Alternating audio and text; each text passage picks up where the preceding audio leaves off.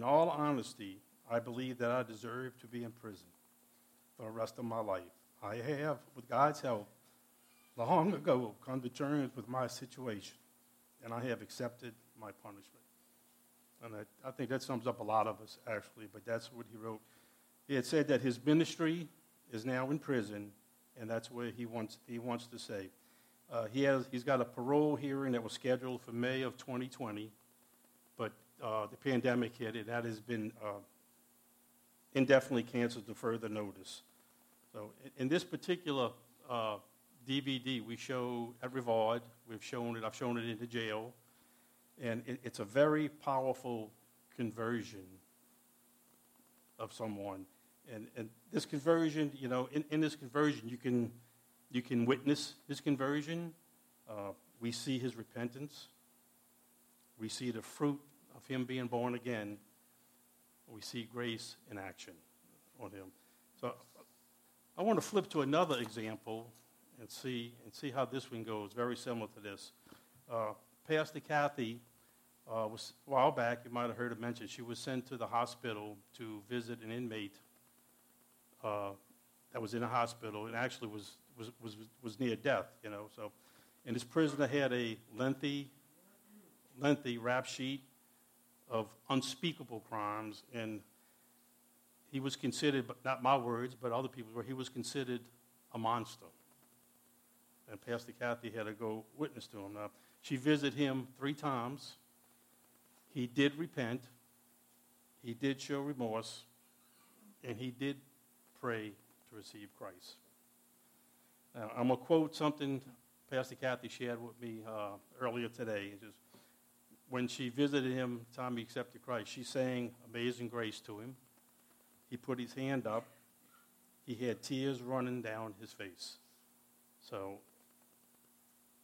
it would look like a true conversion, So in one conversion, we see grace in action. In the second conversion, we get, as humans, we get to see nothing at all. So we have 2 examples of conversions. The last thing I was working on this I started to work on this for our Tuesday Bible study. We went into Revelation, which everybody likes. I kind of scared of it, but we went into it. But just as when I was working, so this fell right into play with this thing. And my question to y'all is grace fair?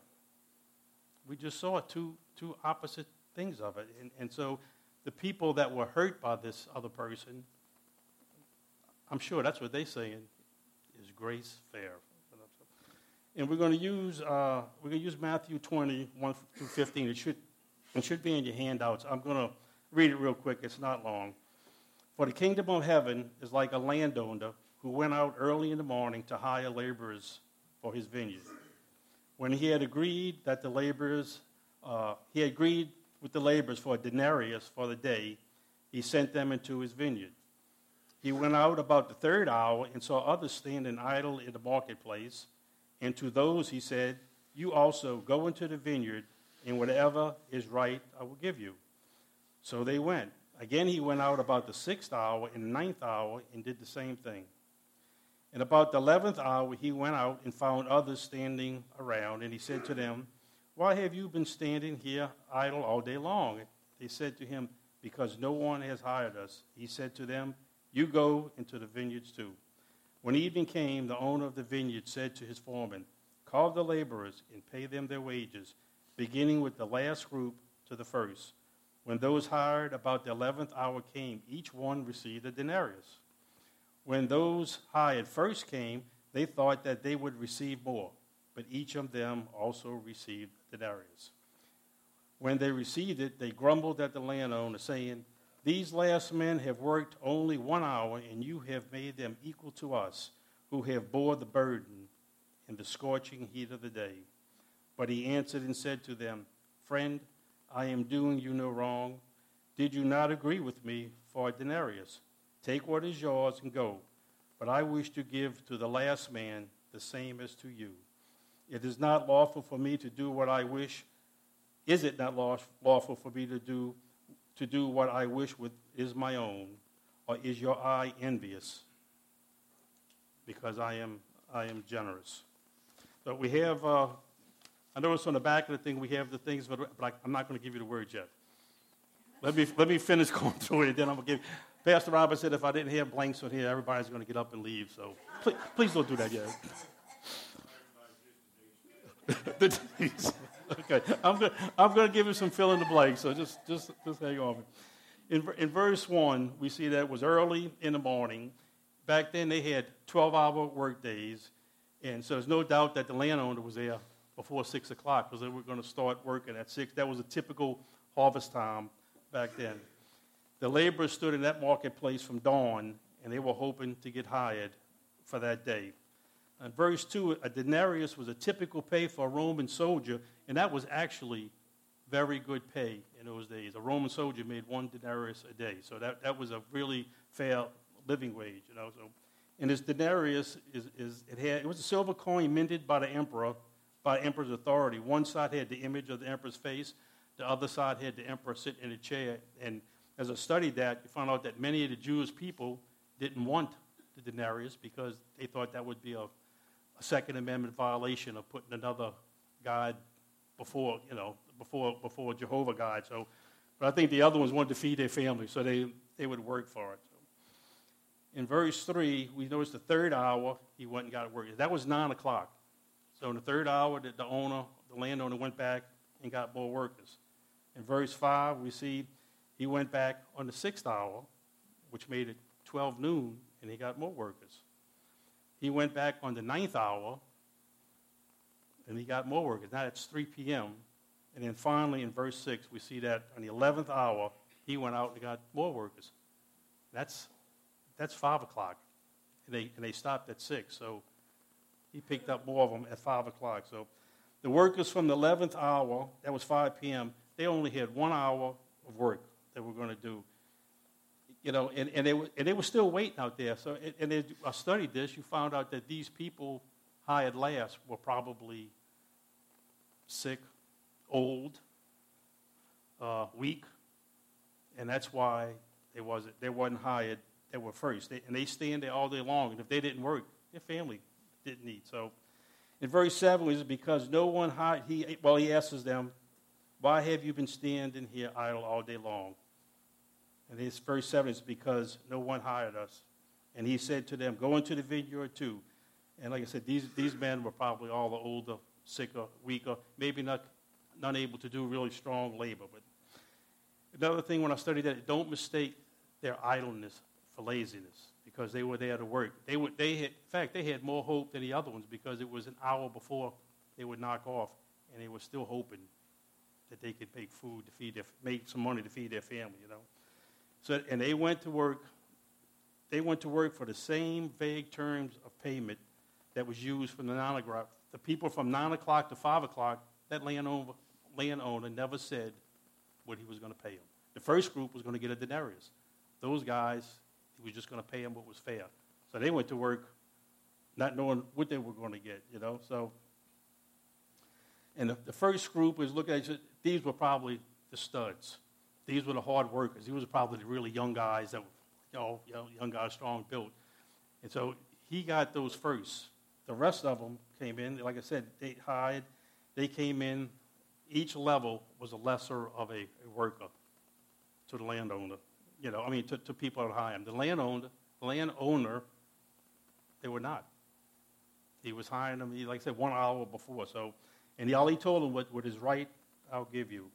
So we see that the landowner was an honorable man because in that thing it says he paid him. He called his foreman and he paid him right before sunset. And that was, I found that in Deuteronomy, I think the 14th chapter, where that was a Hebrew law that you paid workers, you paid laborers before the sun went down.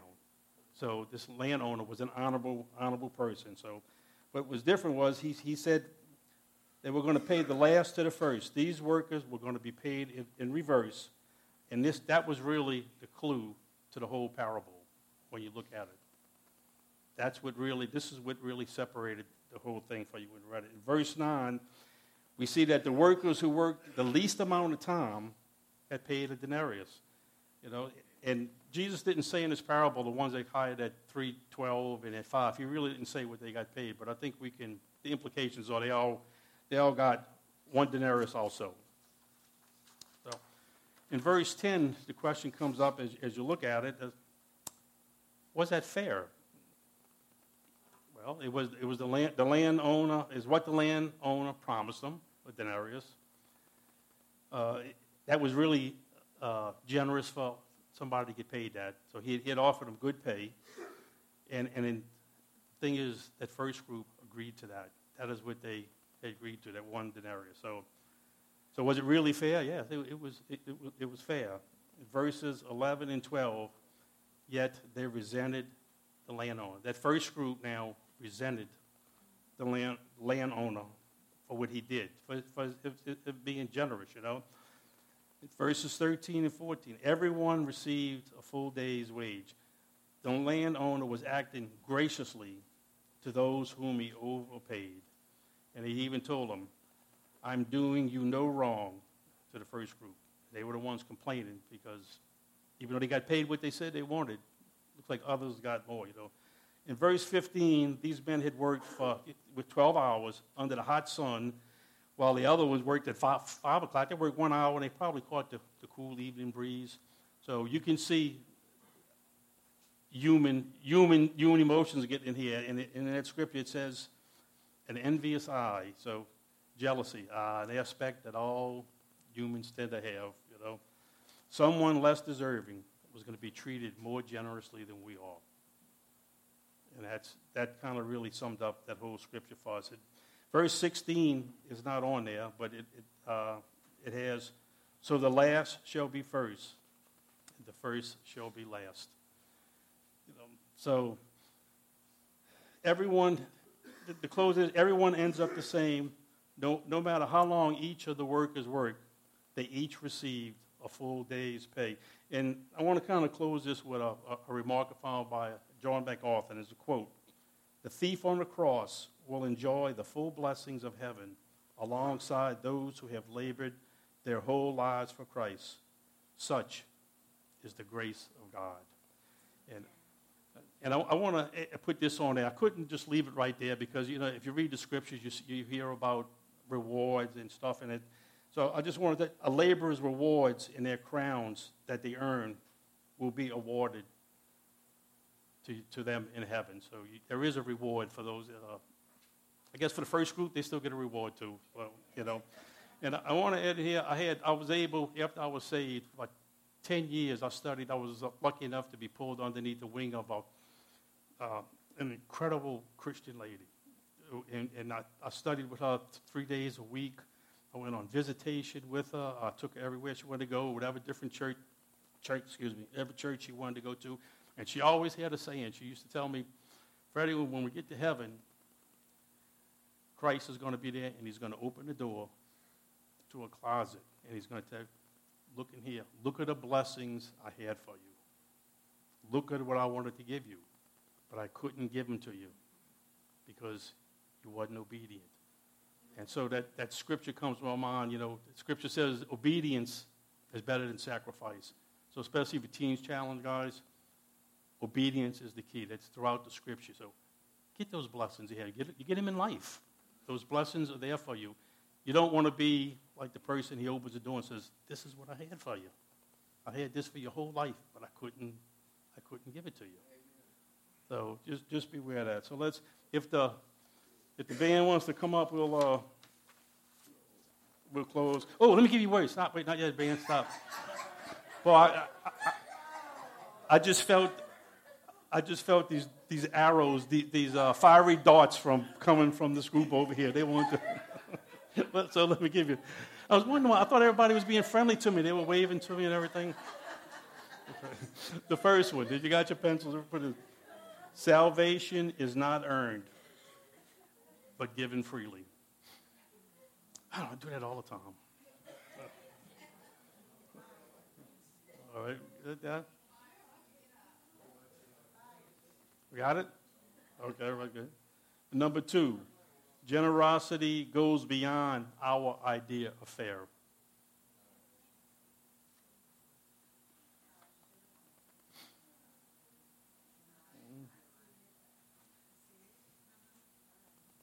And number 3, God's grace is for everyone.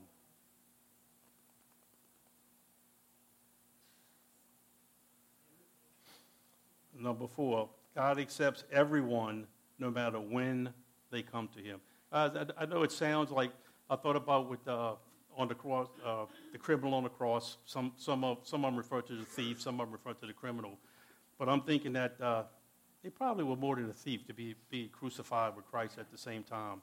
And he forgave the one that repented on there. So I think we as humans have, and we have no problem with that when reading the Bible, but I think if you're affected in your life by somebody who's getting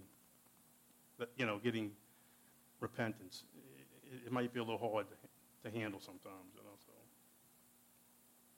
And number 5, number 5, God accepts the most elite in the world's outcasts. He accepts both of them. And on here we have Pastor Kathy wanted and Pastor Robert wanted to do this, the weekly jail time. They need prayer warriors. I'm telling you, if you've ever been in there, when you walk in there, just like that DVD said, it's hopeless. You feel hopeless. You just feel it. It's like the first time I was saved, I went and did some ministry in the French Quarter, and I never felt that before. I'm talking 32 years ago. We went in the French Quarter, and I felt it. I felt the evil. I smelt it. I knew it was around me. I couldn't see it, but it was there. And I got the same feeling when I go with Pastor Robert, Kathy, and I do a ministry in the jail. You feel it. It's hopelessness. Some of them, it just is. So they need prayer warriors. So we put the times on there. So during the day, if you got time, say a prayer. Say a prayer for Pastor Robert, Pastor Kathy, myself, anybody who's in there. The times are on there. You just might set your watch. It is a battle. I'm telling you, it is hand. I was in the Marine Corps. I was in Vietnam. And it was like going in there again was like going into hand-to-hand combat. It's just the enemy is right in your face, and he's just right there. So it seems hopeless, but we've seen many stories of conversion. We had George King, who was here, who's now the head minister in Mississippi. Nothing goes on in those jails without going through him first as far as Christian things. We have Calvin, Brother Gil and I, and Denise, and we've been there for him, and he went back into the trial, and he's in jail, but he's already enrolled in the classes. It's just God is going to work that out. We just have to have our faith and believe that. So I've seen lives change. It's hard for me to get up here and tell that to somebody. Thank God we're not secular in here, because when I say that, y'all know what I'm talking about. So if you can, say a prayer. Just set your watch 3 and 6. It almost mimicked the times that the landowner went and got these guys to work. When I start seeing the times, I'm thinking, oh, that's unusual.